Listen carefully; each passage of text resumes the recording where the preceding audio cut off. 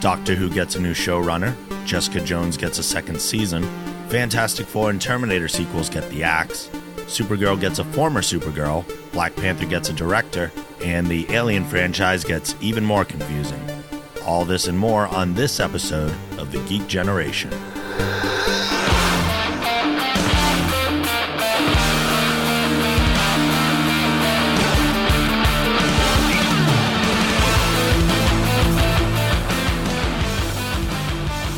Hey everybody, welcome to The Geek Generation. I'm your host, Rob Logan, joined in the studio today by Paul O. Insert creative response here. We knew that was coming eventually, right? Some sort of filler response. For those of you hearing my voice that is a little off today, I had a sore throat the other day. This happens when you work in a school and you have kids around you all the time. Ew. Hygiene becomes an issue because little children wipe their noses and faces and liquids all over the place. Oh, yeah. So I did have a bit of a sore throat the other day. I am on the tail end of it, thank goodness. So we are going to make it through. If anything, I just sound sexier now. Yes. Yeah. This isn't the first time it's happened on the show, and it certainly won't be the last. Also, I feel like I do owe a bit of an apology to the audience. This is our first show in like a month.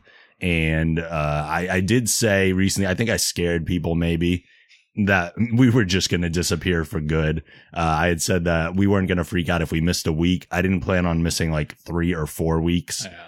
That was certainly not the intent, and I really hope it's not going to happen again. We honestly just ran into a problem of co-hosts not being available. Yeah. I don't think you guys necessarily wanted to hear me rant by myself. I've done that for a couple episodes, and I don't really enjoy doing that, and I don't think they're as much fun to listen to anyway. Well, I think it's the beginning of the new year, so everybody's kind of busy back to work. It is. Your work situation's very busy. Yeah. Volpe's expanding the gym right now. Right. People are busy with a lot of stuff, so we will get more to you coming out as soon as possible, and we're at least here this week, so let's focus on that to start with. Yep. Yeah. We have a ton of news to catch up on because it's been so long that we've talked to you, so let's jump right into that. Star Wars Episode 8, which is being directed by Rian Johnson, was planned on for release on May 26th, 2017, will instead arrive nearly 7 months later on December 15th, 2017. I am not overly surprised by that decision. I don't think it's a matter of production being necessarily delayed for any reason. I think, and wisely, it's because Star Wars wants to own the Christmas season. Yeah. I think the Christmas season is just generally not a really big time for movies anyway. You get a lot of like filler holiday fluff pieces. Yep. You don't get a lot of just like concrete, like great storytelling. And I mean, if you put it out in the summer, of course, you're going to be competing with a lot of blockbuster movies. I think from a money standpoint, it makes a lot more sense for them to put the movie out in Christmas. And of course, you know, everybody's going to want an excuse to go to the movies for Christmas. Yeah. What better excuse than Star Wars? I think they saw a whole lot of like success from absolutely from episode 7. So it's like, well, why not put it out during Christmas? Yeah, I know my family has the tradition of going to the movie theater on Christmas Day. That started within the last few years or so. It's one that I really enjoy. And if I could go to a Star Wars at least every other year, that would be awesome. Yeah. I'd be thrilled with that. And like you said, they definitely want to own the season. And I think they're definitely going to do that in the Christmas period. Yeah. And if that's not going to drive merchandising on top of everything, like if your movie owns the Christmas season, which is what everyone's buying the toys for anyway, that makes even more sense. So wise business plan by Disney right there. Absolutely. This is big news. After 6 series at the helm, Doctor Who showrunner Stephen Moffat has officially announced that he will step down as the series' lead writer and executive producer following one last series beginning in the spring of 2017. 2016 will be a year without new Doctor Who episodes, except for a Christmas special in December. Replacing Moffat will be Chris Chibnall, best known for Broadchurch, whose first episodes will air in 2018. The bummer here, while I do think it's kind of Stephen Moffat's time to hang it up, and people feel like he's beating a dead horse a little bit, kind of rehashing the same things. A lot of Moffat type stuff. You don't watch Doctor Who regularly, right? Not really, but I mean, I hear about it every now and again. One of Moffat's kind of signature things is that he'll create this outlandish scenario and wrap it all up within the last 5 minutes, be like, oh, we fixed it with time travel and stuff. So it's getting to be a bit much of that. I think it is time for someone else to come in. So I think this is smart. The big bummer is that means we're getting the Christmas special this year. That's it. No normal Doctor Who in 2016. Right. I mean, when I heard that Stephen Moffat was leaving this show, to me, just because I guess maybe because I'm not a Whovian.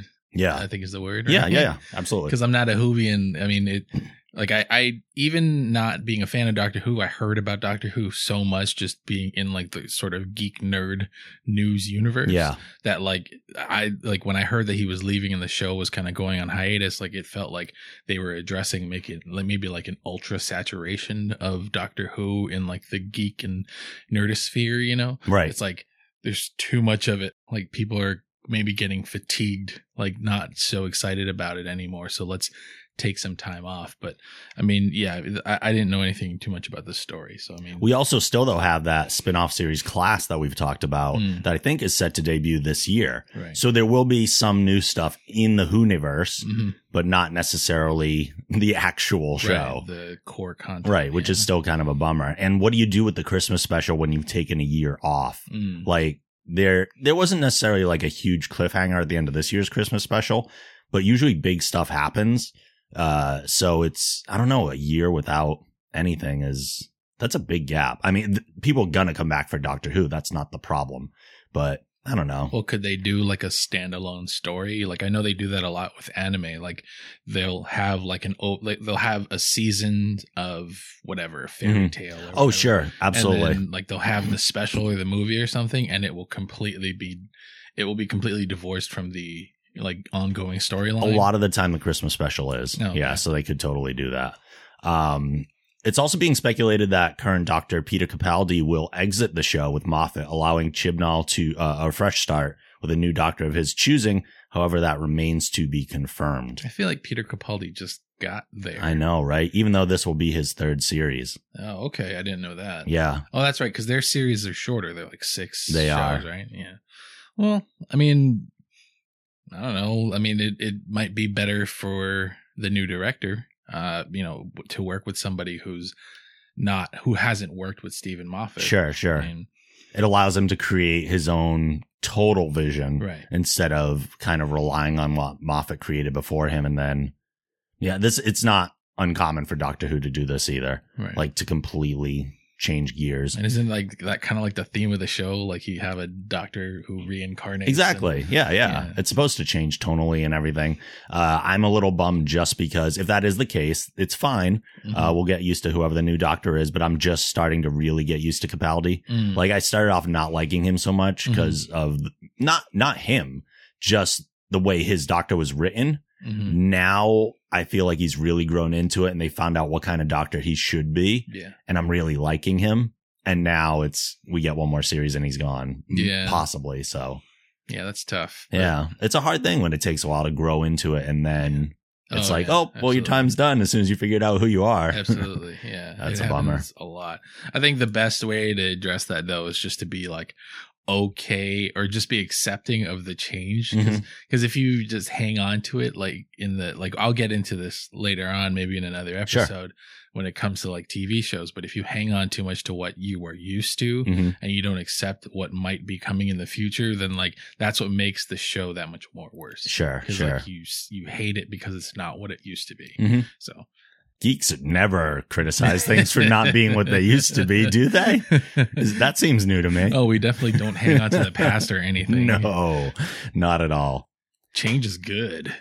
Netflix has officially announced the renewal of Marvel's Jessica Jones for a second season. No surprise there. Yeah. No timetable for the show's return has been confirmed as of yet. I still haven't watched it. No? I know that I want to watch it, but I'm afraid that just like anything else with Netflix and binge watching, like I'm going to get stuck and it's going to be like 4 a.m. on a Wednesday. And I'm like, one more. And like, I want to be able to enjoy the story and like digest it. Sure. So, I mean, I don't know, maybe one of these weekends where like I'm kidless or something, you know, like I'll binge watch it for however long it takes. Well, the nice part is that it's only 13 episodes. So there is an end in sight. It's not like you have 5 seasons ahead of you. I'm also still like not fully caught up on Daredevil. So I'm going to want to be like, maybe I should watch that too. And then there's other stuff on Netflix that I haven't, like Netflix has definitely been like neglected. Like I'm paying for nothing right now. Yeah. Like, I just haven't. Oh, they love that. Yeah.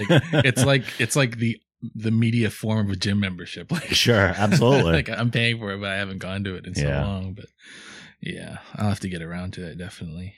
Despite writer-producer Simon Kinberg expressing a desire to make more movies with the cast, 20th Century Fox has pulled the Fantastic Four sequel from their release calendar. The film was scheduled to debut in theaters on June 2nd, 2017. Loosely based on Marvel's Ultimate Fantastic Four comic series, the film was mired in controversy from the start, including a controversial tweet from director Josh Trank sent the day the film opened, lamenting the quality of the final cut. And I think that change from what he intended versus what happened is evident. You can see the changes. They're obvious. And we'll talk about it in more depth as I do a review, because I finally saw Fantastic Four and I will talk about it in detail, but it sucks. Like, it was funny because I saw a lot of Michael B. Jordan doing press for Creed. And during his press for Creed, like a lot of people brought it up. They brought up Fantastic Four. You'd have to. They're like, oh, you've done so much. You know, you've done like the comedic role. You've even been a superhero. Like, and, you know, and people would like under their breath, they'd say, oh, Fantastic Four. You know, and like he would kind of like, he addressed it very politically, you know, he'd be like, well, you know, it was an experience. I learned a lot from it, how not to deal with the movie, how to deal with the press when it comes to a movie that may not have been as great. And then he kept saying like, oh, it was actually really good.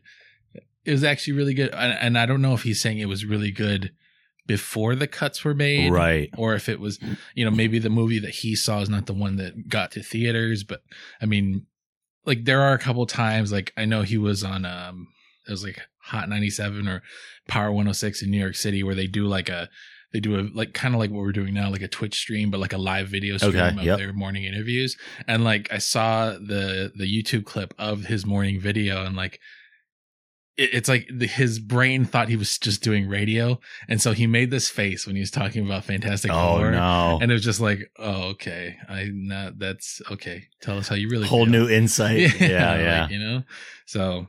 I haven't seen it. I'm probably not going to see it just because of everything that's it is said a about terrible waste of your time. Yeah. Like even for morbid curiosity, it's still not even worth that. And it's unfortunate because all 4 of those people that play the Fantastic Four are great actors. Exactly. Like they all on their own can carry their own movie and put them together in one. And I mean, it seemed pretty balanced. Like it didn't seem like one person was trying to outshine the other. Nope, I didn't get that at all. Like there was, like they were very like egos aside. They knew that they had to put together a movie as a team. But then like they had a very clear take on it. They were going sci-fi more than superhero, and that even seemed okay. But then the final result was just who knows what they ended up deciding. It was just a mishmash of I don't know what we are anymore. I think the franchise is just cursed. Like Fantastic. I don't think anybody's ever going to make a good Fantastic Four movie, just because you've had the ones from the early 2000s that sucked, and then like you've had the one from our, you know, the current decade that's a fantastic cast, but it still sucked. Like it's just like the next person to make a good Fantastic Four movie is gonna be able to write his own ticket. Yeah, basically. Maybe there shouldn't be a next Fantastic Four movie. Maybe they need to let that license fall back to Marvel and use those characters in the MCU, but not necessarily in their own standalone movies. Because all of those characters eventually move on to other teams. Absolutely. Right? So why not? I can see the Thing popping up in the Avengers when the Hulk is elsewhere. Or put the Thing in a Hulk movie. Yeah. Let them battle out. They've got their kind of ego thing going back and forth. That sounds like we don't know what we're talking about. Put the Thing in the Hulk movie. I know, right? No, that's a specific guy.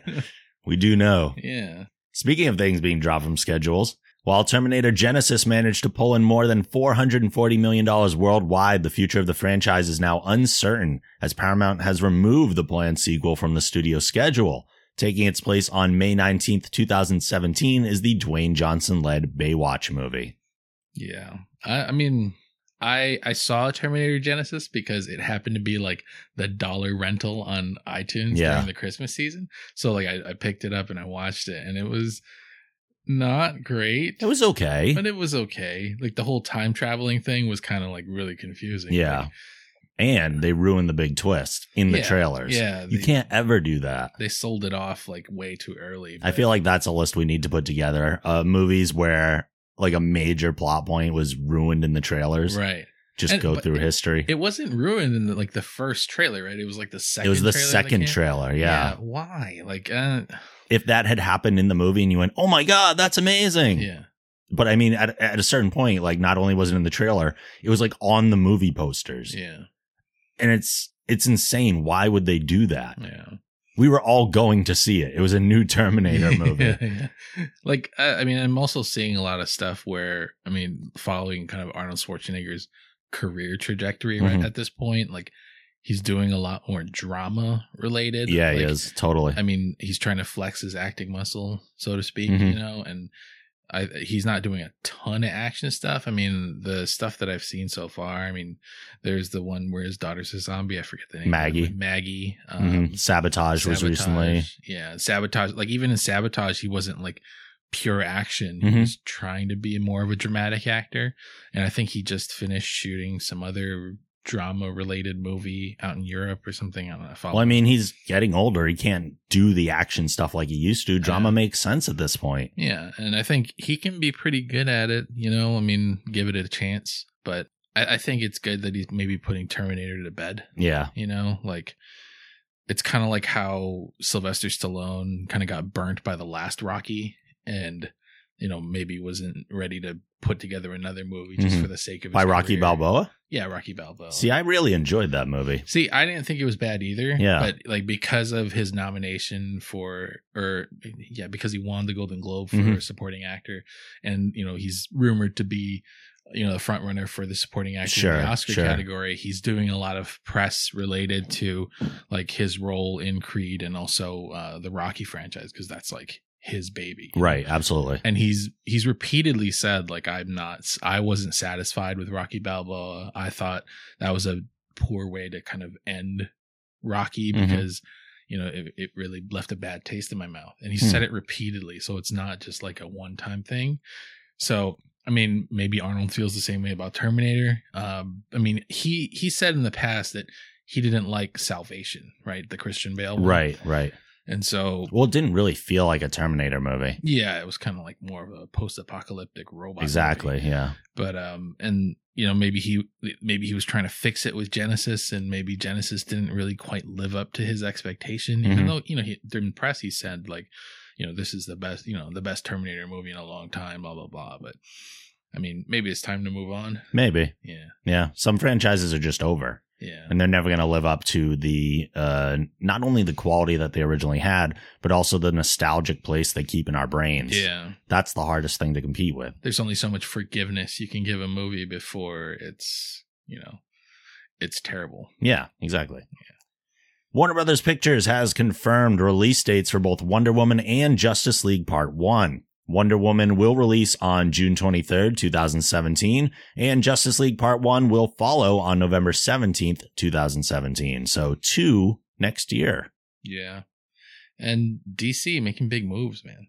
They're it was funny. I forgot who said it on Twitter, but after the Suicide Squad trailer dropped and with Batman and Superman, like somebody was saying something like, for the first time in a long time, I'm more excited about DC movies than I am about the Marvel Cinematic Universe. And it was, I think it was just a retweet from somebody by somebody who was more famous. Sure. But, I mean, it kind of makes more sense. Like after I saw the Suicide Squad trailer, I'm like, I'm way more excited to see this than like Civil War, because Civil War is just like, okay, yes, the same characters that we've seen for like the last like 5 years. Is it just the excitement for the unknown at this point? It's sort of the excitement for the unknown, but also because like these are all villains, you know? That's like, true. And they're strong villains, and we get to see like a new take on the Joker, and I'm in on like the Joker hype train with Jared really Leto. Yeah, because like it's he's psychotic. Like, he looks crazy in the See, trailer. I'm still in, and I've always been in performance-wise. I think Jared Leto's a fantastic actor, and I think he would make an amazing Joker.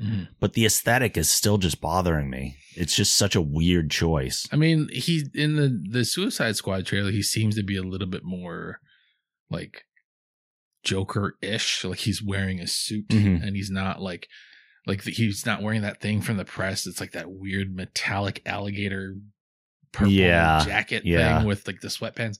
Like, he wasn't wearing that. And like, there's that one shot in the trailer where he's like surrounded by knives and guns. And that was kind of cool because it's very Joker, you know. But I mean, yeah, I kind of agreed with that tweet. Like, you know, seeing what the DC cinematic universe is bringing to the table this year, I'm actually more excited to see those movies. How much do you think that excitement hinges on whether or not Batman v Superman is good? I think maybe it's like 25% of it. I'm more excited about Suicide Squad. Okay. Because a lot of those people in that trailer are good actors, and I think the story is going to be great.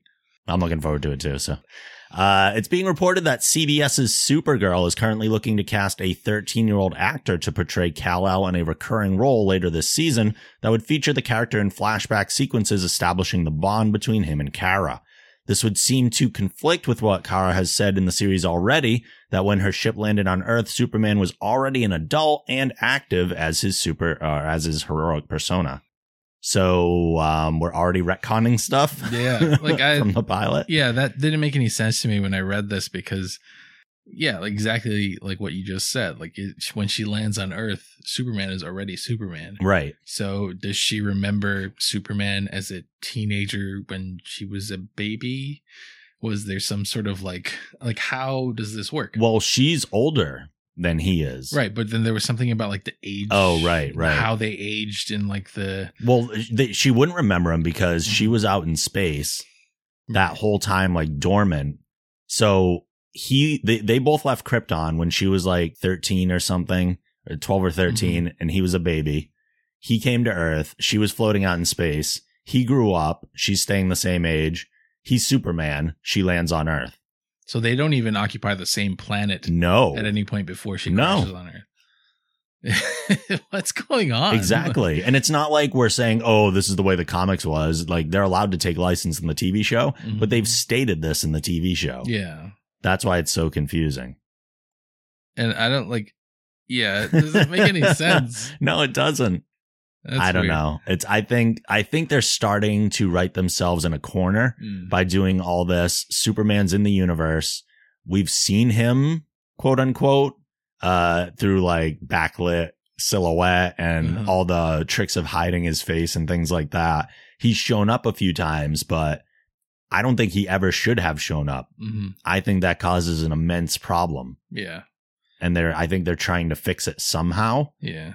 But I don't know. I'm still in the camp of leave Superman out of it. Either cast someone to play Superman and have him show up here and there, or just straight up leave him out of it. And this is her story. It's kind of like if in like any of the Netflix episodes, like you'd have like Thor show up on Jessica Jones or something. Like, from a outside of the storyline context, it doesn't make any sense because you'd have to pay Chris Hemsworth to show up, and then but then like from a storytelling standpoint, like how do you work in those? I mean, even little instances where he interacts with the characters from Jessica Jones, like do you reflect that in the movie itself? Like eventually when they meet, like what's their rapport going to be? Like how do you work that into the story? Like with. It's even there's an additional layer of confusion with Supergirl because I think that Supergirl on CBS doesn't exist in the same universe as like the current DC movie universe, right? No, nothing on DC television exists with the DC TV verse. They're totally separate. So you're like divorcing the idea of those two universes being separate, but then also having within one of the universes like a microcosm universe that is a different storyline altogether. Yeah. And then you pile on top of that, I just read that Grant Gustin. There's going to be a crossover. Yeah, there's going to be a Flash crossover. Like how do you like that the level of insanity in terms of like making the story make sense just seems like it's way too complicated for CBS. Well, one of the biggest problems, I think, the fact that they're doing the thing of like having the silhouettes of Superman and everything, I think that is causing a further problem with the movies versus the TV shows and having them separate universes. If you're going to keep them separate universes, and clearly they are because they have a Barry Allen on the TV side with Grant Gustin. They have Ezra Miller playing Barry Allen in Batman v Superman and Justice League and all that in his Flash movie eventually. So they've made a clear line in the sand to divide the two. But by leaving a Superman that doesn't have a face, it's almost like leaving the door open for Henry Cavill to show up, which then breaches that line. Yeah. So if they just straight up cast a Superman in Supergirl, it keeps that line solid. Yeah. So let's do that. Let's have there be a Superman that can exist in that universe. Let's have there be a Batman that can exist in that universe. Don't be so damn precious with these characters. Let's use them. You have them. Yeah. Use them. And they're using Martian Manhunter. I mean, I'm not up to speed on the Supergirl series, but they're using Martian Manhunter in the pretty series, well right? too. Yeah.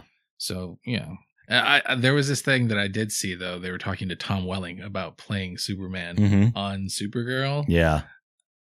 But then, I don't know, like maybe you want somebody fresh-faced and not... I get it. As much as I would love to finally see Welling in the suit, and I think that's what people really want, as much as I would love to finally see that, I get the whole new person thing. Yeah. And I would probably be more receptive of that. Yeah. Yeah. I don't know. I mean, they had a good thing going, but then now with this new sort of twist, I wonder how they're going to handle it. I wonder if they're going to work Flash into it somehow. Like, does Flash run so fast he turns back time somehow? Like, if they do that, like, I'm done. Yeah. I think because they're already doing the multiverse on Flash.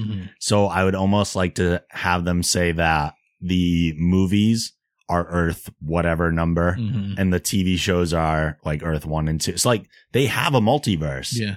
Use it. Yeah. Again, these are things they have. Yeah. They can use them. And sure, it might be confusing to some people, but we'll learn. Yeah. The comic book fans know already. I mean, it's not... And everyone else will figure it out. Yeah, the concept is not difficult when you just think multiple dimensions. Right. All these dimensions can coexist side by side because they are separate from each other. Yeah. And but then it also allows you crossover if you want to. Right. Because dimensional portals can open. And you have people that are time travelers. It really gives them the best of everything. Yeah. Yeah. It gives you the ability. So just use it. Options are there. Speaking of bringing people back from the past, as you mentioned, Tom Welling potentially showing up, CBS has announced that Laura Vandervoort, who played Kara Supergirl on Smallville, has been tapped for the recurring role of Indigo on their current Supergirl series. Indigo is described as a living, strong-willed supercomputer that was sentenced to Fort Ross after turning against the people of Krypton. Now on Earth, Indigo will let nothing stand in her way. I'm excited about this. They've been very good about being respectful to the past that came before them. I mean, Kara's parents are played by Dean Cain, who was Clark Kent's Superman on Lois and Clark, and Helen Slater, who is Supergirl in the Supergirl movie. And now bringing in Laura will now kind of show respect to another person from that lore. That was something I actually talked to her about at San Diego Comic-Con as well, too. I asked her about if Supergirl opened the door up, would you be open to coming in for whatever? And she was like, oh, yeah, absolutely. Like, she loves the fact that she was Supergirl, understands how much it built her career at that point, and is totally willing to jump back in, obviously, because here she comes. Yeah. I mean, I thought she was great as Supergirl, so I'm excited to see her in a different role. Yeah. I'm not entirely familiar with Indigo, but... Nor am I. I mean, I think, we'll learn soon enough. Yeah. Warner Brothers Pictures has set Amber Heard as the female lead in James Wan's upcoming Aquaman movie. She will, of course, be playing Mera, Aquaman's love interest and eventual Queen of Atlantis. Mera will make her on-screen debut in Zack Snyder's Justice League Part 1 before her appearance in Aquaman. That's interesting. So is that one more person we have to deal with, or is that just cameo? Like Aquaman's leaving. We're going to know nothing about Aquaman, really. He's going to just show up with Mera and then before his whole story in Aquaman. I wonder if... Like, remember there was a DC animated movie with, it wasn't starring Aquaman, it was a Justice League movie. But Throne of Atlantis. Was it Throne of Atlantis where they, like, Aquaman was on dry ground. Yep. He was on dry land and he didn't know anything about his past, but he knew that he was special. And then, wasn't it Mera that came in and got him? And it was. You have to fulfill your destiny. Yep. Maybe something like that, like where You think that's going to happen in the Justice League movie? Because that's a big deal to do in that. Unless, are you thinking maybe the Justice League movie will be that story? Maybe. I mean, there is. I mean, this is the Justice League sort of origin story, right? Sort of, right. Because that's the kind of the flow of time that we're working with. So, I mean, maybe the Justice League movie is so jam packed with people at this point. Yeah. Like, I wouldn't be surprised if like Amber Heard shows up and is like, goes to Jason Momoa and says, "Hey, you got to come with me to become Aquaman." And they go in the water, and then stories happen. Then they pop I wouldn't back be out. surprised at this point when so many people would just see her swim by. That's what they mean by shows up. Right? Or she's just like, or maybe Aquaman's just already sitting on the throne and she's just there. Right. And like, that's it. That's all and then we hear her name or something. Like, there's so much going on. I don't know. I know. It's going to be interesting. That's why I think maybe, like you said, there's a lot of excitement for the DC universe. They're just doing it so differently that we don't know what to expect. Yeah. So who knows? Because we already have a blueprint in our mind of how superhero movies are supposed to work, at least from the Marvel standpoint. So maybe if DC does things differently, that'll keep it more interesting. But please don't just like jam an entire movie full of so many people we can't keep track. Which is what I'm afraid of with so many, including Batman v Superman. I'm afraid of that with Batman v Superman. Infinity War is going to be fucking insane. Yeah, but at that point, we should know all the characters. They might introduce like one new one, like the Vision in Age of Ultron. But overall. But there's going to also need to be like a smoothing over of like storylines, because I don't know how everybody else is, but in my mind, it's like each individual team in the Marvel Cinematic Universe is kind of like a track. Yeah. So imagine tracks just sitting on top of each other and like having to like switch lane or switch tracks from one to the other as you see a different story. So it's like Jessica Jones or Avengers or Guardians of the Galaxy. It's like, just bouncing back so many times. It's just like, I can't just sit there and enjoy the movie. Isn't that how train wrecks work though? They just all converge and bam, bam, bam. Like it's like the future vision of like the highway system where like all the highways are just like on top of each other and like you just don't know how things are not completely fucked. Yeah. That's how my brain works. Yeah. Oh man. Continuing on with DC stuff, Danish actress Connie Nielsen has been cast in the role of Wonder Woman's mother and Queen of the Amazons, Hippolyta, for the upcoming feature film. Nielsen's recent credits include The Good Wife, The Following, and Boss. I am not overly familiar with her. Me neither. But okay. Yeah. I had heard rumors about other people. Nicole Kidman was a rumor at one point. There was someone else who I can't think of at the moment, but there were two other people that were rumored, and clearly that didn't happen. But okay, sure. Yeah. Why Thumbs not? up. Yeah, we're in. Okay. In September 2014, we reported that a live-action Teen Titans series was in the works at TNT, tentatively called Titans. But now the president of the network has confirmed that the series is no longer moving forward, saying, "We decided it wasn't where we wanted to go." Because apparently where they wanted to go was not the bank to cash in all the ad revenue generated from the superhero series that everyone wanted to see. Yeah. Yeah. I don't know. Like, I kind of like the Teen Titans as like an animated sort of, I mean, not just like Teen Titans Go, but like the Teen Titans as they originally were. Yeah. Like even the movies that we see from like, you know, there's the ones with like I'm having a brain fart. Well, we right had now. the Young Justice thing going on. Young Justice. We had that series. The next animated DC movie is Justice League vs. Teen Titans, and we'll get a completely new version of the Titans in that, because in those, Cyborg's already on the Justice League team. Damian, it'll be his first time in the Teen Titans. Starfire's the leader of the group. So there's a whole different setup. But I think my biggest excitement from it was that we were going to start off with a Robin, a live action Robin, maybe finally a good live action Robin, and then move into the first time we see a live action Nightwing. And I love Nightwing. Yeah. So I was totally down to finally see a live action Nightwing, which unfortunately will not happen. I'm hoping the series gets shopped around a little bit, but it is kind of perplexing to me that TNT, who's like, I don't know, what are they doing? They don't feel like they're really in the game so much as a lot of other channels.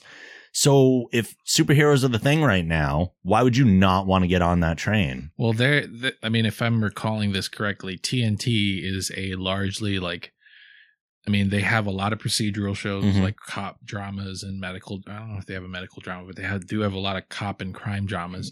But then they also have, their sports division, which is sort of, I mean, I would say it's kind of floundering at this point. They have they're carrying basketball, but they don't have any of the other sports. I think maybe they show baseball on TBS, which I think is part of TNT or Turner. But they don't have anything that's even remotely close to a superhero sort of show. I don't even know if they have sci-fi anymore. I'm struggling to think. So you think it just doesn't kind of fit what the rest of the channel has? Or maybe they were just afraid that they didn't know what they were doing. Right. They were maybe we shouldn't do it. It's too different from them to be I don't know if this is any good because we don't do anything like this. Yeah. It's you have from 8 to 9 cop show, 9 to 10 cop show, 10 to 11 superhero show. Is that the viewership? Because I mean, you ask, I watched some of the shows on TNT. I watch Major Crimes, for example, because I happen to like that show as a holdover from the show that it came from. Fuck, I forgot the name. All the brain farts today. Yeah. You have been overworked. But, I watch some TNT, but I struggle to name more than 3 shows on that channel. Sure. So I'm thinking maybe a superhero show does not fit their demographic, which might be 50 and up. Right. Right. I mean, do you watch TNT? Do you know anybody that watches TNT? Not really. Right? Not really. The only TNT that I know some people watch is basketball. But that's just because they carry some local games that the bigger networks don't carry. So I don't know what they're doing really. They must be totally okay with their own demographic then, instead of trying to expand to younger viewers or just different viewers. So, or maybe they're scared of losing the ones that they have by putting something different on. Maybe. I don't know. I do hope we see it resurface elsewhere, though. Yeah. Granted, I know nothing about what it was going to be. All we had was a vague idea of who was supposed to be on the team. Yeah. Aside from that, we really had nothing, but we'll see. Jeffrey Dean Morgan has joined the cast of The Walking Dead in the role of the villain Negan. I assume I'm saying that right. It's Negan. Negan, okay. Yeah. Known for his penchant for violence and a baseball bat covered in barbed wire named Lucille, Morgan will make his debut in the series in the season 6 finale before becoming a series regular in season 7. And that is for people in the comic book universe. That is the comedian from Watchmen. Yeah. And he's a wonderful actor. Yeah, he's so charismatic. It's kind of weird. Yeah. But you feel like he could talk to you and you'd just be yeah, sure, I'll jump off a bridge. Yeah. But they already mentioned him at the end of the mid-season finale. Okay. So spoilers if you haven't watched it yet, but it's been out for a while now. But they oh my God, I'm having another one. What's going on? One of the characters from The Walking Dead runs into a whole big group of guys. Okay. And they are intimidated into handing their things over. And then at one point, the name Negan comes up. So I think for a lot of people who have been watching or who've been reading The Walking Dead comic books, this is a big moment because Negan is kind of a big bad. Okay. On par with the governor. But I would say Negan is more popular as a villain than the governor was. Okay. So I'm excited to see it because I just want to see Jeffrey Dean Morgan on TV again. Yeah, right. Because he's great. Creed director Ryan Coogler has now officially taken the director's chair on Marvel Studios' upcoming Black Panther, which is scheduled for release on February 16th, 2018. While this is exciting news for fans of the MCU, this may also take Coogler away from directing Creed 2, which is tentatively scheduled to land in theaters in November of 2017. So on the one hand, I'm kind of bummed because he did a fantastic job on Creed. It was definitely one of my favorite movies of last year. And unfortunately, he will be definitely unable to return for that. And I'm probably looking forward to Creed 2 more than I am Black Panther. But at the same time, to get these newer directors, Marvel's so good about doing this, finding those new directors and bringing them in to helm these big pictures. I mean, that's what happened with Iron Man. And I think it's what they're doing with the Star Wars franchise too. I mean, we have Rian Johnson behind episode 8. Right. So we're seeing that more and more. So it's a smart move on their part, but let's see what happens to Creed 2, whose hands that falls into. And, to be perfectly honest, I was so satisfied with the way Creed ended, that I'm also like, I'm kind of okay with there not being a Creed 2. I am, even though it was clearly a new franchise starter. Like, Creed was so good by itself. Like, if they do a great job with a new director, great. I am in. But if they fuck up with it and they like, it kind of just falls flat, we can just pretend it didn't happen. I'm okay with that too. Sure. I'll focus on Black Panther a little bit more. Yeah, like Creed was great, so let's just keep that in our hearts. Let that be my memory. Exactly. Right? After voicing the character in 6 seasons on CW Seed, which for people that don't know, because it is kind of a very little thing, CW Seed is the online component of the CW network. But after voicing the character in 6 episodes on CW Seed, let me try this one. Megalyn Echikunwoke? Hey. Echikunwoke? Thumbs up. Okay. Will transition from the animated world of Vixen to the live action world of Arrow, reprising the role of her superpowered character in the 15th episode of season 4. Have we ever seen this happen? A voice become a live action character? No. Not to my knowledge. It may have happened before, but at least nothing this prominent. None of the major characters that we've heard voice characters from like DC or Marvel animated stuff have crossed over into like the live action realm. That's cool. Yeah, it's really cool. And Vixen's kind of like a cool character from what I read on her Wikipedia. Vixen's a great character. She showed up in Justice League Unlimited here and there, so that's my familiarity with her, at least. I mean, basically she's just like, she's kind of like Rogue.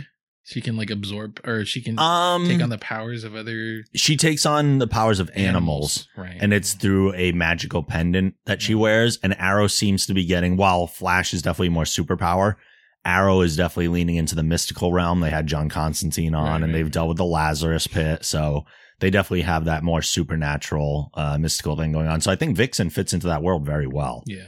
And I'm hoping to see like the visual part of her, because there's usually like some sort of like spirit almost flowing out of the pendant. It looks really cool, and I want to see that effect. Like, that's awesome. Like eyes change or something. Yeah. Or like grows claws or goes full on Thriller. It'd be so badass. Yeah.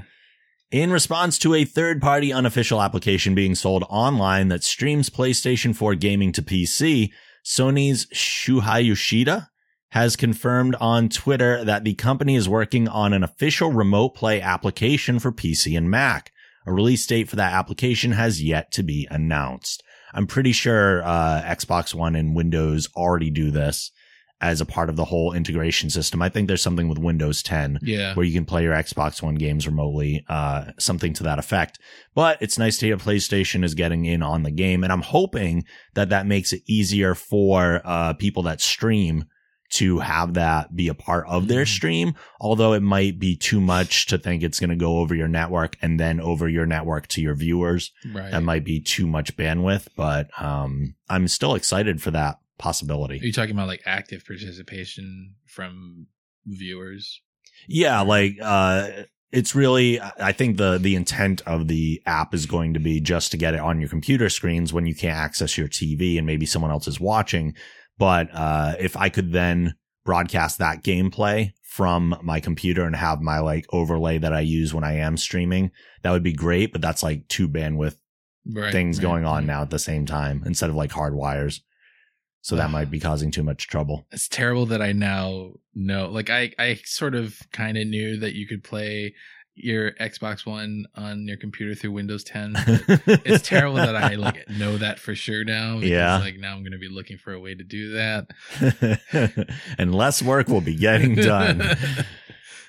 WB Games Montreal, the developer of Batman Arkham Origins, is working on 2 more DC Comics-based properties. A number of job listings were found on the company's official website calling for a number of open positions regarding the development of 2 AAA projects focused on expanding the DC Comics universe in the interactive space. Rumors began to circulate this summer that the developer had been working on a Superman game, but nothing official. Official? Oh man, I'm struggling a little today. But nothing official has been announced. I hope this isn't a movie video game.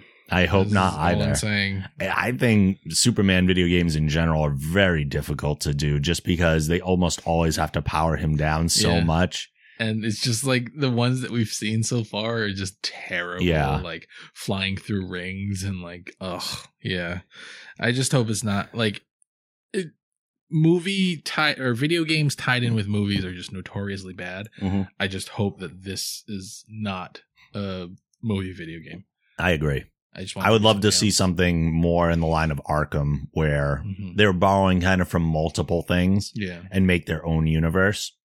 If they're going to do a Superman video game, let's not depower him. Yeah. Let's just give me a sandbox where I can be Superman. Yeah. I'm not interested in challenge necessarily. Like, did you ever see or play Hulk Ultimate Destruction? I saw it. What a wonderful game. Yeah. Like, it wasn't about the fact that it was hard, because it wasn't. Yeah. You were the Hulk. And yeah, you took some damage, but man, you just fuck up everything. Like, that was the whole point of the game. And granted, Superman is, well, I mean, if it's Man of Steel Superman, he's fucking up everything too. Right. But if it's just Superman and you're not looking for collateral damage and you just want to punch things in the face and be Superman, I'm totally cool with that. Why not give us that option? Yeah. They've never done it, so why not? Like, Superman doesn't really represent a character that would fit well in like sort of like an MMO or like an RPG universe. No, but I mean, you could build a game conceivably where, you know, it's sort of like an open world situation. You have things that you need to accomplish, call them quests, you know? Yeah. Things that you need to do and, you know, maybe fight a boss here and there. I mean, yeah, it could be fun as long as it's done well and it's not super clunky. Yeah. Like, make the flying like worth doing, you know, not just like, don't like plug in like the code for like an aircraft simulator into like a Superman. Exactly. Game, yeah. So they should do something like the War World storyline where like Superman gets dropped into these gladiator arenas and he has to battle people, or if you're going to have it be like he's kind of invulnerable still and the bosses are the ones that are really the one-on-one battles. Let's just throw like all the parademons at Superman, like have it be quantity.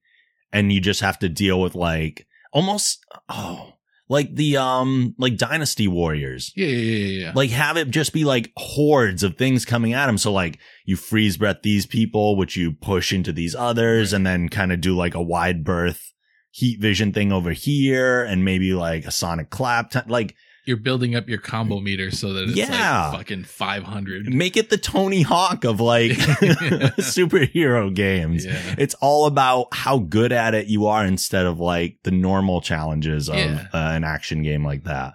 And then it's also borrowing from the Arkham thing, which they're already familiar with. So I think there's potential there. It's a hard thing to crack, but we're doing it already. So why can't they? That's just two of us. Like, we got it down.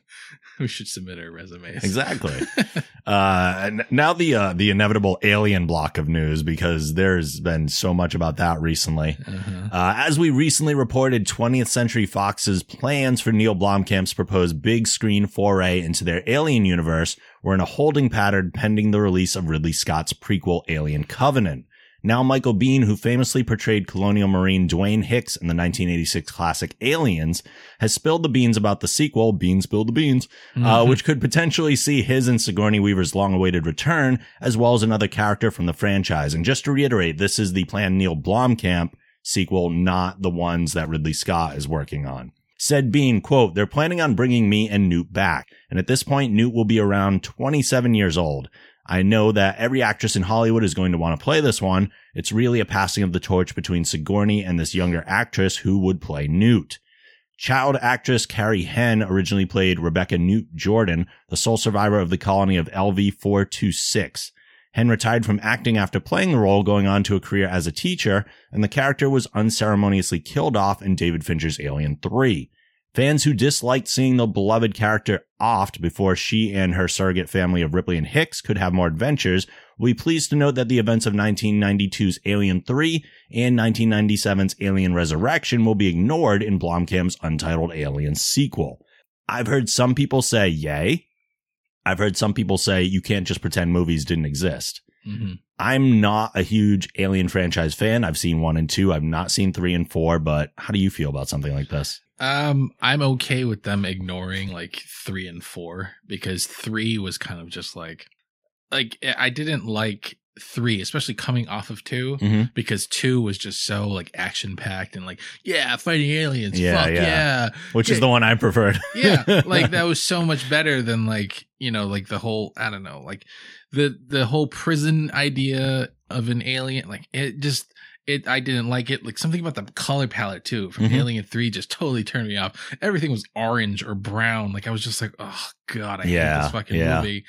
And like Alien Resurrection was just kind of like they tried to port some of the things that they liked about previous Alien movies and put them into like this just hodgepodge of just not great movie. And I mean, it was a little disturbing too when they brought in like the whole idea of like, she has a female reproductive system now. Yeah. Like, it was just kind of gross, you know, at that point. And like, I'm okay with them forgetting about those movies. I don't necessarily have that big of a connection to Newt. To me, she was just kind of like this peripheral character that had to be saved. And I didn't have a whole lot invested in her necessarily. Sure. So I'm not really too keen on them bringing her back, but I guess people have a tie to her. So, and this seems like the good, like they even said in the article, it's the passing of the torch. Yeah. So we're looking at a way to continue the franchise, even though Sigourney Weaver's getting a little too old to keep playing Ripley over and over again for the next 2 decades. Yeah. But this way they can continue it on for people who love it and have someone new in the helm. Yeah. Are they going to bring Bill Paxton back? That'd be awesome. Well, we can only hope. Game over, man. More Alien news. Catherine Waterston has been cast in Ridley Scott's upcoming Alien Covenant in the lead role of Daniels. Waterston previously appeared in Steve Jobs and will co-star in the upcoming Fantastic Beasts and Where to Find Them. Not too familiar with her. Nor am I, but yeah. That's happening. Yeah, that's happening. And I didn't see Prometheus, but I read something recently that who was it in the lead? Rooney Mara? No. Naomi Rapace. No, yeah, Naomi Rapace. She will not be returning. Yeah, she's not coming. Nor back. her character. And people are like, well, then what the hell are we doing? Yeah, it doesn't make any sense. Like they said, I think Covenant is supposed to feature Fassbender, right? And his android role as the android. Maybe something happens on the ship between where they were and where they're going, or where he is now. I don't know. Like the continuity of it is problematic, but I mean, I'm guessing they're going to explain it somehow, and they could probably just almost do a throwaway, say like ship crashed, like android survived, human like she did, but human did not. You know, like, even though he's just ahead, how the fuck is he going to survive? Like that kind of thing. Sure. Well, more Covenant stuff. Following the announcement of Alien Covenant, Ridley Scott has said that even more Alien prequels are on the way, with Prometheus being the first, Covenant the second, and 2 more to follow that will link up to 1979's Alien. Said Scott, it's a very complex story. It's an evolution of what I first did with Prometheus. Prometheus was born out of my frustration that on Alien in 1979, I only did one, as I don't normally do sequels. I was amazed that in the 3 that followed that no one asked the question, why the alien? Who made it? And why? Very basic questions. So I came up with the notion of Prometheus, which starts to indicate who might have made it and where it came from. Scott then went on to explain that the films will continue to evolve from Prometheus onward, answering questions like, why was this space jockey there? And why did he have an alien inside him? Yeah. But who the hell's asking that question? I don't know.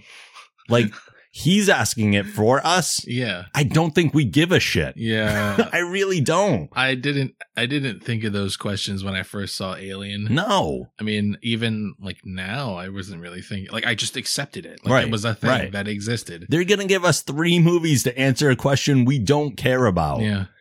And they're going to prolong Neil Blomkamp's movie. Right. Like, I feel like you could do so much more going forward, not going backwards. Like, going backwards kind of limits you in like how you tell your story. And I mean, yeah, you could just expand the universe horizontally, and that would somehow, you know, make your movie maybe more content rich. Yeah. But like you only have so far that you can go before the actual story happens. Mm-hmm. If you go ahead and you just say, well, this is what's happening later on, I mean, you have literally like an entire galaxy to explore. Right. I mean, there's the tie-ins with like the Predator franchise, not necessarily AVP or any of those movies, but you know, like the aliens and the Predators, they do interact on some level, Mm-hmm. you know? I mean, there's the Weyland-Yutani Foundation that, you know, there were stories in like the Dark Horse comics where like they colonized planets and the aliens got loose, and it was about like the Weyland-Yutani Corporation, like trying to like handle the situation, but also extract aliens for like, military use or something like Sure. they have so many storylines to work with. Why go backwards? And especially to, like I said, answer something that we don't care about, because you're going to end up in that kind of like Inception. Like, do we look at Prometheus now and go, well, where did they come from? And we could just keep going back and back and back. All of a sudden we're dealing with Jurassic Park. Like we're going into the dinosaur realm and everything. We just go back so far. And it's also the question of like, if you feel everything needs an explanation, you're entering that midichlorian territory that Star Wars went into. And like some things you just say, the space jockey was here and he had an alien inside of him. Yeah. It doesn't matter how he got there because it's not important to the story we're telling. Right. This is the world we built. You're living in it. We're moving forward. Mm-hmm. That's it. Yeah. If he wants to do these, and again, I don't really care about the Alien franchise that much. He can do whatever he wants. I love Neil Blomkamp though. So I will watch all the things he makes. And if he's making an Alien movie, I will go watch it. If they want to treat this like Star Wars, have him do his prequels, Ridley Scott. Granted, they're not going to happen every year. Movies don't happen like that. If they're going to be good, at least. This is not Sharknado. Mm-hmm. So if they had like every other year, Ridley Scott's prequels are coming out, Blomkamp can wedge his in the middle of one of those. You have one storyline going on over here and you have one going over here. They're in two different time frames on other ends of this kind of centerpiece. I don't see a conflict there. Star Wars is doing it. Rogue One is happening as a prequel while they're moving the story forward on the other side. But I can see it being problematic though, like especially from like a storytelling standpoint, or I mean, not necessarily a storytelling standpoint, but if I would say that you and I, we're pretty sophisticated when it comes to media consumption. Yeah. We're able to go forward and backward and still be able to enjoy. We have advanced minds, Paul. Right. We have PhDs in geekdom, geeky media consumption. Yeah, we've been doing this for a while. But if you think about like the average consumer who maybe is not necessarily super invested in like a certain franchise, and you do go back and forth, I can see how that can be confusing. Because I mean, look at Prometheus. Like Prometheus came out and like the reviews were, I mean, from like average Joe citizen were either it asked so many questions, I'm so confused. Sure. Or, that sucked. I hated it. And that, I mean, the best review you could possibly find was that, yes, they left the door open for so many more stories to tell. That's great. I'm excited.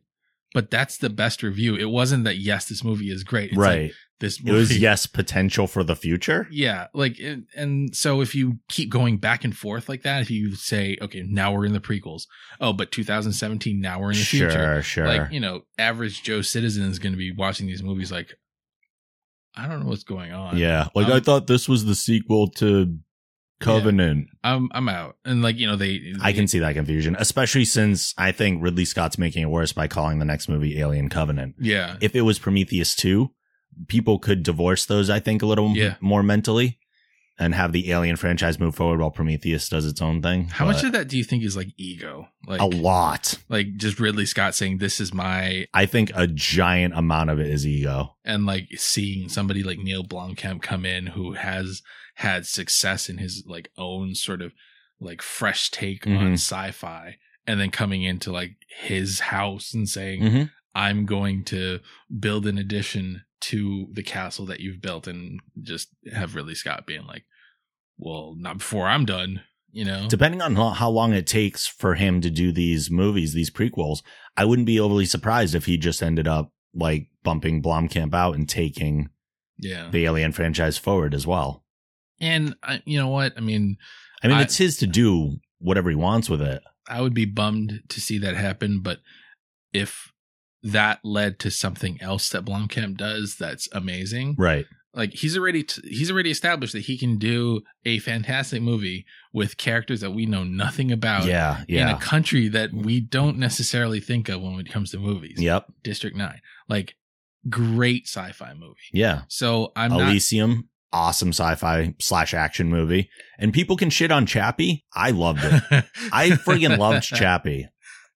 Every time I hear Chappie, I think of like the Matt Myra thing. I do too. And I think it is funny as hell. Yeah. But if people don't know what we're talking about, just, I don't know, go back through Matt Myra's Twitter or watch him on One at Midnight episode where almost every answer is Chappie. Go back to when Chappie was coming out. Yeah.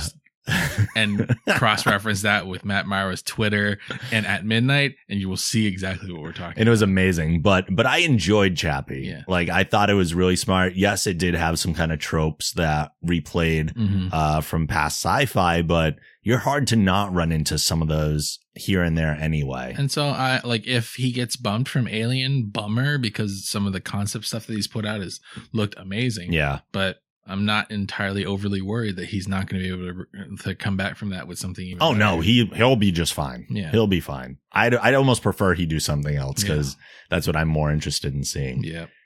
Variety is reporting that Chloe Moretz, best known to comic book fans as Kick-Ass's Hit Girl, will play the title character in Universal Pictures' live adaptation of The Little Mermaid. I don't see it. Yeah, me neither. Mostly because, I mean, Chloe Moretz has played sort of like bad girl sort of characters. More recently I've seen her in she's going to be in the Neighbors sequel. Yep. She's the sorority, which seems very different for her. Yeah. She's The Fifth Wave is out right now, I think. Oh yeah, The Fifth Wave. She's in that, and that's a young adult novel. Yeah, and it's definitely like she's more like strong-willed, purposeful woman as opposed to whatever the Little Mermaid was.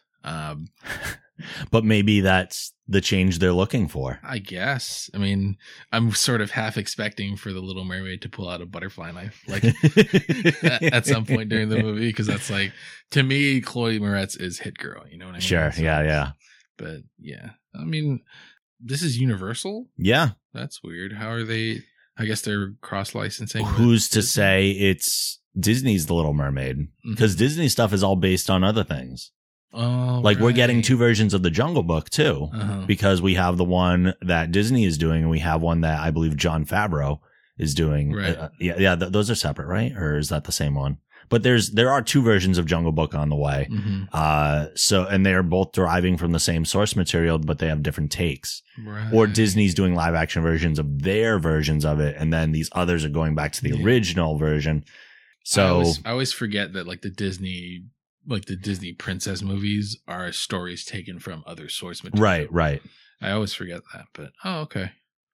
So I'm curious just to see The Little Mermaid that I don't know if that's what this is. Yeah, that'd be kind of cool. Yeah. Like Hit Maybe Girl, it is Little Mermaid with a like, butterfly knife. Yeah. Like, we don't know that. Yeah. Sci-Fi has ordered a Van Helsing series, which will feature a female version of the famous monster hunter from the pages of Dracula. The main character will be Vanessa Helsing, described as the next in a lineage of warriors who must lead mankind against a world controlled by vampires. In the series, Vanessa will be resurrected 5 years in the future, where vampires have taken over. She holds a power over them, making her the last hope for humanity. So Buffy the Vampire Slayer? Pretty much. That's weird. I guess like it works. I mean, Sci-Fi is pretty successful with some of their current content. Yeah. So, I mean, I guess they could do it.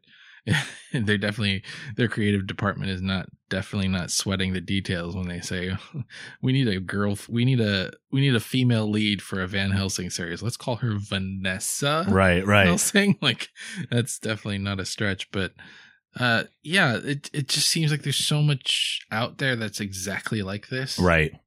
So it's almost, what's the point? Like Buffy, like this sounds kind of like Underworld a little bit, minus the werewolves. Like I just got the Underworld movies on Blu-ray, the whole 4-movie collection from my brother for my birthday. Oh, yeah. Those are good movies. I like them. But it's just, there's so much like this. Like, why do it? I wonder, I mean, is it going to be like current day? I don't know. I would assume so.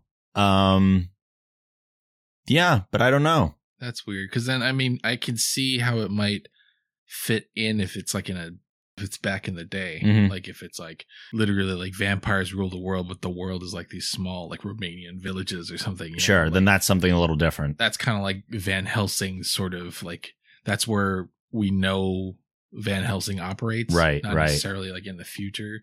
When they do that, when they take like somebody who was like a hero in the past and they bring them to the future, like it just kind of like it loses its personality. Mhm. Like for example, like The Last Witch Hunter, that Vin Diesel movie. Did you see it? I did. I didn't see it, but I saw it. I mean, It's weird. I don't like how they do that. Like they take somebody who was successful in one period and they bring them to the future through some trope, immortality, time travel, resurrection, whatever. Sure. Because then it kind of, you lose the personality of who that person used to be. Right. Like, and then you just kind of dress them in like Banana Republic clothes and a black cloak. And it's like, okay, now he's just like, Yeah. There are times when it works. It's not all the time. Like, I don't know if you remember that cartoon. I think it was called Phantom 2040. Like the Phantom is a helm that gets passed. They had the Billy Zane movie of the Phantom. Oh, yeah. That was a little bit more in the past, but the Phantom helm gets like moved from time to time to a different person. So there was a series that was very much in the Aeon Flux style of animation, and it was Phantom 2040. So it was in the year 2040. It was all futuristic, and I think that worked even better than the original one. And I think the original version of the Phantom was an older version, but I mean, it works if you're changing, like with the Phantom, it changes the character. Like I think Batman Beyond worked because it wasn't Bruce Wayne. Yeah. It was a new person that we learned about it had some of the qualities of Batman, a lot of them actually, but it had enough change and enough of a character for us to learn about to kind of open that door. So in that vein, maybe something like Vanessa Helsing works because she's not Van Helsing. They're not saying this is Van Helsing in the future. We don't even know if it's the future. But I just, when I read this, Yeah. like, I just thought like this is 17-year-old Vanessa right, Hudson. right. She's just a senior in high school and doesn't know much about the world of vampires. But one day she's thrust into the world of vampires. And it's just like, oh my God. This is like a fucking WB show from the 90s. Sure. Please stop. That's what it sounded like to me too. Yeah. I hope that I'm wrong. I mean, I'm probably not going to watch this anyway. Yeah. Let's be honest, but I hope I'm wrong either way. Watch it be fucking amazing. I know. A year from now, we're like, dude, did you see the freaking Vanessa Helsing? Oh my God, it's so good. We were sitting on it a year ago, but it's fucking amazing now. Speaking of stuff, though, that we know wasn't that good, I don't know if you watched it, but Heroes Reborn. Since debuting in September, the NBC revival series Heroes Reborn has struggled both critically and ratings-wise, so it comes as little surprise that there are no plans to continue the show. NBC chairman Bob Greenblatt said, "That was always the plan, unless Tim woke up one day and said, 'Oh, I have another chapter to tell. But I think we're coming to the end of the world. Maybe stay tuned.'" And from Bob Greenblatt, this sounds like executive speak because he's reducing the damage of how bad the series was received because it ended on a cliffhanger. Oh, it did. They wanted more. It said like end of chapter or whatever they always do in Heroes, but there was more story there. There were several characters' storylines were not wrapped up. They were ready to do more from a story perspective. And now he's like, oh yeah, it was always the plan. Well, if that was the plan, it would have ended a lot more definitively than it did. So, they can say that all they want, but you know that they were hoping this would be an ongoing franchise. It's not necessarily that it was bad. It wasn't as good as Heroes, I didn't think. But the biggest problem I had, and I feel no problem yelling a spoiler out here, is it made me hate one of my favorite characters from Heroes. And it gave them like, did you watch Heroes in the initial run at all? Yeah, I saw the original. Yeah. Okay. And Heroes Reborn, you didn't see any? I saw like one episode. Okay. Well, Matt Parkman shows up again. Oh, okay. Greg Grunberg's awesome teleconnect. He was like the heart of Heroes. Yeah. He was like the heart and soul character. He was the bridge, right? Yeah. I remember that. Yeah. He's a bad guy now. Oh. For no good reason. Really? Like there's no story behind it? Like, not a good reason. Like they say that his wife and his daughter or son or what kid or whatever have since left him since we last saw him. He's trying to pick up the pieces and for some reason joins the enemies because of the promise of a better future. And he thinks he's going to win back his family. But it's really not like you don't get behind that motivation for the horrible things he's doing. Oh, okay. It just doesn't work. Yeah. It's too much. Like he had no seed of evil in him whatsoever. Yeah. So to push him in this direction might have been shocking for some people. And I was just like, I hate this. Wasn't he a cop? Yeah. Yeah. Weird. I was like, I hate what they've done to one of my favorite characters from the initial series. Yeah. And it's making me hard to accept everything else. I liked a lot of what they did with some other ones, and even some of the new characters were cool. Mm-hmm. But overall, just not feeling it. Yeah, that's a weird way to motivate somebody to like the quote unquote like the dark side. Right. Like, I mean, maybe if his wife and kid died and they were killed by a hero or something. Right. Not necessarily. He's just trying to win back his family that might not even want him back. Like sort of like the logical, the way that at least in modern storytelling goes, like if your family leaves you, you kind of turn into a drunk shithead alcoholic, right? But you're still like the anti-hero, sort of, so to speak. Like but you still have the heart. You're still good at heart. Yes. You're just a shitty person on the outside. Yeah. So and then you're somehow redeemed through some story arc, mm-hmm. and then you come to lead the resistance or become like a figurehead for good. Right. Not necessarily like my wife and kid left me, now I'm gonna be bad. Like right. It was very odd twist. The jump is weird. Yeah, I was not a fan at all. Okay, well I guess I don't have to watch it. Yeah. I could probably sum up the thing for you like in 5 minutes afterwards, but ultimately not really worth watching. So I'm not surprised that it's not moving forward. I'm not horribly bummed. Yeah. Either way, I have my initial, I have the initial run on Blu-ray, so I'll watch those and enjoy those. I actually do want to go back and like at least watch season 1 and 2. Yeah. Just to like relive that. Cause oh my God, what a journey that was. It was a good series. It Definitely really was. There was nothing like it on TV. No. We're well over our time, so we're going to wrap things up for this week. Final thought or something you'd like to plug, Paulo? Nothing I'd like to plug. Just go to the Geek Generation, shop through the Amazon link, support us through Patreon. Whatever you can is helpful so that we can keep putting stuff out for you. Yeah. And for those of you who don't know, we do these shows live as much as possible on our Twitch channel at twitch.tv/thegeekgeneration, or you can get there by going to thegeekgeneration.com/Twitch. You can see everything else we do over at thegeekgeneration.com. If you use iTunes, please rate the show and write a review. We always appreciate those. You can like us at facebook.com/thegeekgeneration and follow at Geek Generation on Twitter. Follow me on Twitter and Instagram at The Night Angel. Support the show by going to thegeekgeneration.com/support. You can send emails to podcast@thegeekgeneration.com. And as always, the show theme is provided by Machine Supremacy. A link to their site can also be found on our site. We'll be back soon with more geeky stuff for you, and we will see you then. Later.